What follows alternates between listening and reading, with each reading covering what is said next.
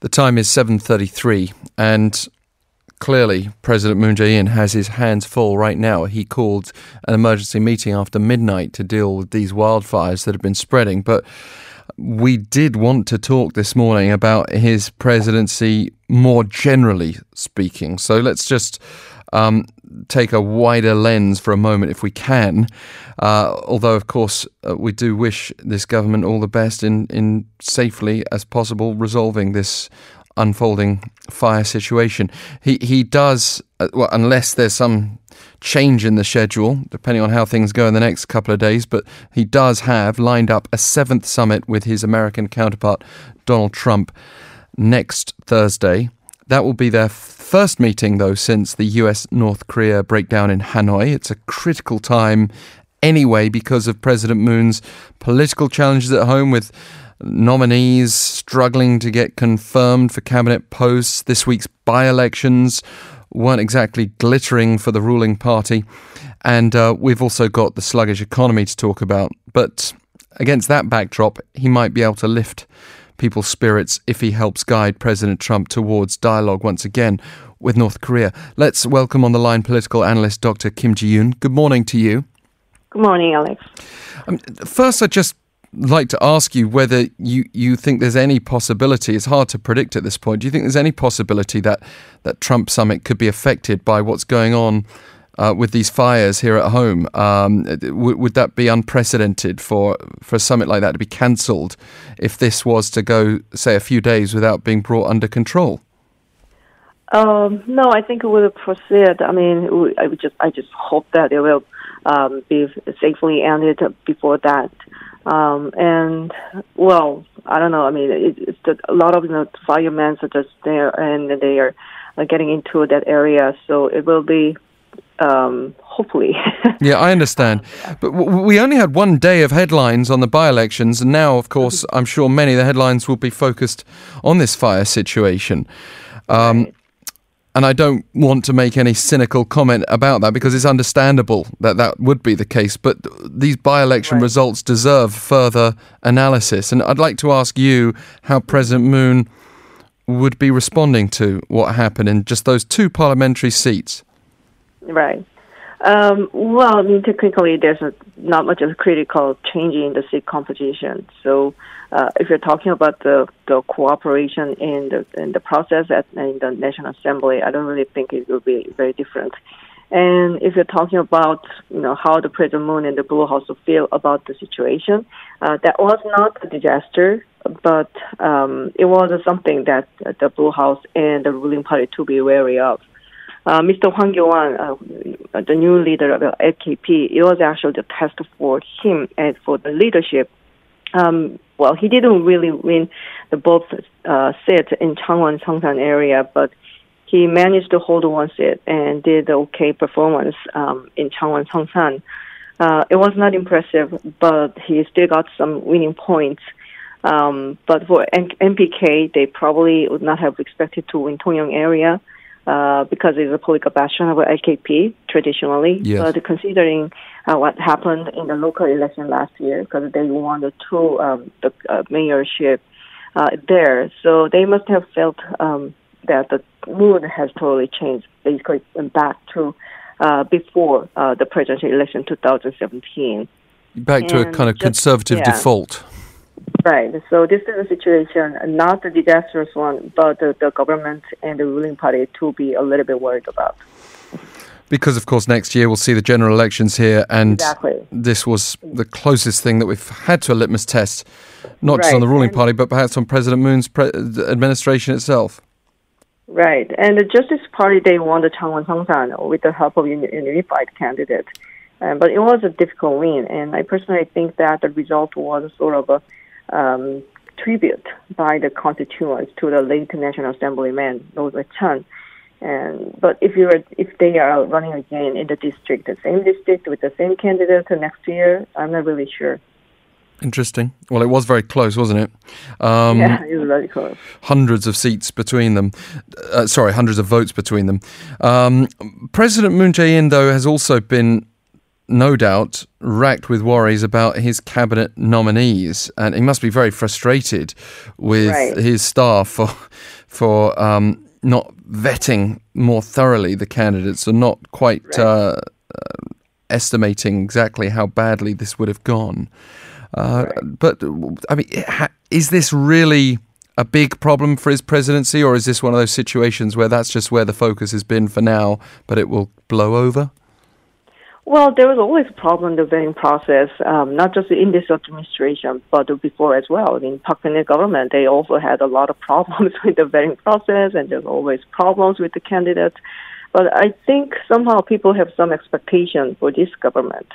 Like, President Moon is kind of famous for being a very clean person, and, the way he behaved when he was the chief of staff, etc.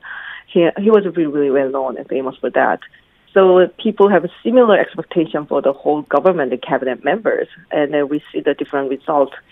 So vetting process has been always problematic, and this government is not really different from before, and that's the point that people are disappointed with. Still, having said that, still the Blue House needs to think seriously about the vetting people like Mr. Cho Guk and Mr. Cho Yeon-ok. It's not just a political point, but from the people's point, there's a complaint about it as well. Not just this point, but I think since the inauguration of the President Moon Jae-in, I think. I mean, even President Moon's own spokesperson has stepped down over real estate speculation. Right. But we've also got this situation now with Jiyoon, who was confirmed as Interior and Safety Minister, albeit under some cloud of controversy. But the incumbent minister, as I mentioned briefly earlier in the show, Kim Boo-kyum, is currently on the scene in Gangwon province over this fire. It's not exactly the scrutiny that would be ideal for Jiyoon to come into the job at this moment in time, is it? Yeah, he is newly appointed person. So this is sort of, I think, emergency situation. There's probably some miscommunication between them, I think. Like Mr. Kim Boo-kyum, you have to think that he is a person who has aspiration for the next presidential election. So he is a sort of a presidential hopeful. So this is a time for him to do his own politics, I think. And at this point, it's not really, very smart to say that, this is your job, or this is my job at the time. So. No, I understand. It's just, a baptism of fire almost quite literally in that job. But maybe if he steps up to the challenge, it's a great way of answering any doubts about his eligibility for the role. But as far as President Moon's concerned, we've got the distraction of this fire now. We could also have the distraction of whatever happens with President Trump next week. What are your expectations for the impact that summit could have here at home? Well, the summit usually work for the president, and unless there's a disaster, the President Moon would probably pick up some points and numbers for his approval ratings. But I don't really think it will change that much of the domestic political landscape in a big scale. I mean, after all, the Hanoi summit fallen apart, and there's some fatigue about the North Korean issues and Trump and etc. among the people, I think. And the current situation has not been much changed from what it was like in April last year. Of course, it is much better than what it was like April in 2017. But the problem is that people are forgetful, and so it will probably give some points for President Moon for a while, but usually it fades out. And then the political landscape, I don't know, unless President Trump and Chairman Kim Jong-un meet again and do something, I don't really think it will have that much of an impact. And that's the thing, even if they do meet again, we've had a lot of reports lately that they were even further apart than many expected in Hanoi. The idea, for example, that President Trump was making demands for complete, verifiable denuclearization.